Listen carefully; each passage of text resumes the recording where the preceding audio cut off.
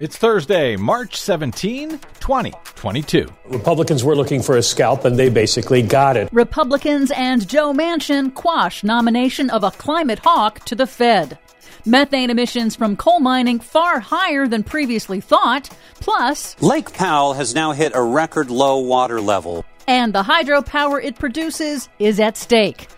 Fantastic. All of those stories and more straight ahead from BradBlog.com. I'm Brad Friedman. And I'm Desi Doyen. Stand by for 6 minutes of independent green news, politics, analysis, and snarky comment. Now that things are opening up, I was out with a bunch of people there. They said, let's go someplace expensive. So I took them to a Chevron station. This is your Green News Report. We can finally leave the house, and we can't afford to drive anywhere.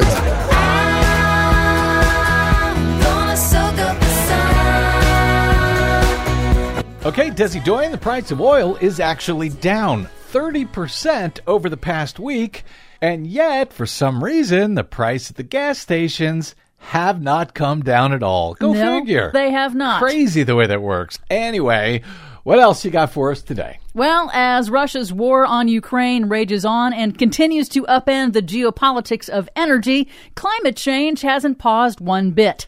First up, Arizona's Lake Powell Reservoir has hit a new historic low, the lowest since the reservoir was built, and much sooner than scientists expected. Water levels along the entire Colorado River watershed are declining due to rising temperatures and the deepening mega drought plaguing the U.S. West due to man-made global warming. It's reducing water supplies for millions of people in 7 states and downstream wildlife, but it's also threatening power supplies. Water managers warn that Lake Powell is close to hitting Deadpool status, where it can no longer deliver clean hydroelectric power to millions of customers. This is working out great. Meanwhile, the fossil fuel industry, which is responsible for causing the climate crisis, has succeeded in tanking President Biden's nominee for the top bank regulator at the Federal Reserve, Sarah Bloom Raskin.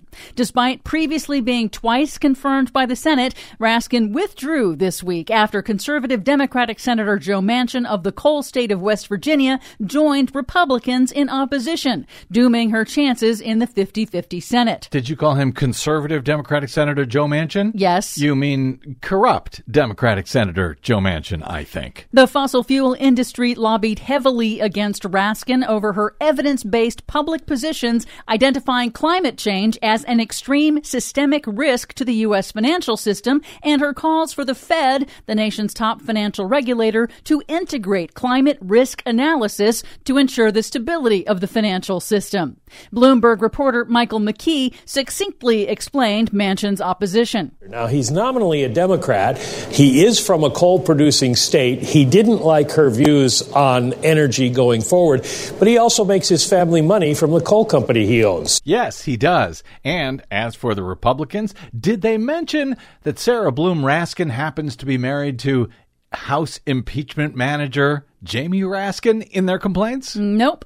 Cowards. In other news, the Securities and Exchange Commission is set to unveil groundbreaking new rules forcing publicly traded companies to disclose their financial risks from climate change to protect investors. Oh, I hope that's okay with Joe Manchin. And for the first time, also disclose their greenhouse gas emissions in a standardized way, which will bring the U.S. more in line with other countries. Joe Manchin ain't gonna like it. The new rules are part of the Biden administration's broader push to force the private sector to address the dangers of global warming. Good.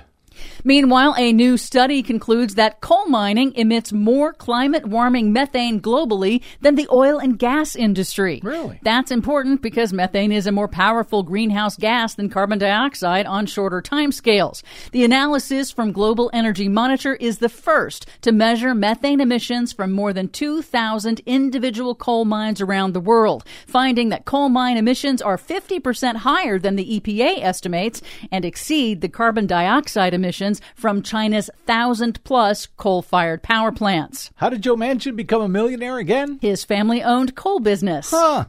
A major leak at a ConocoPhillips oil field in Alaska's North Slope has been spewing methane uncontrolled for nearly 2 weeks now, forcing the evacuation of hundreds of employees from the site. The company says it is now working to remediate the leak. Finally, ExxonMobil has lost another appeal to halt an investigation by the Massachusetts Attorney General into whether the company lied to investors and the public about what it knew about climate change. Yes, they did, and yes, they should pay for it. Exxon had tried to argue that the Massachusetts Attorney General's probe violates the corporation's right to free speech under the First Amendment, but the Second Circuit Court of Appeals denied Exxon's latest attempt to escape the investigation. You have the right to free speech. You don't have the right to defraud investors and the American public. For much more on all of those stories and the ones we couldn't get to today, check out our website at greennews.bradblog.com.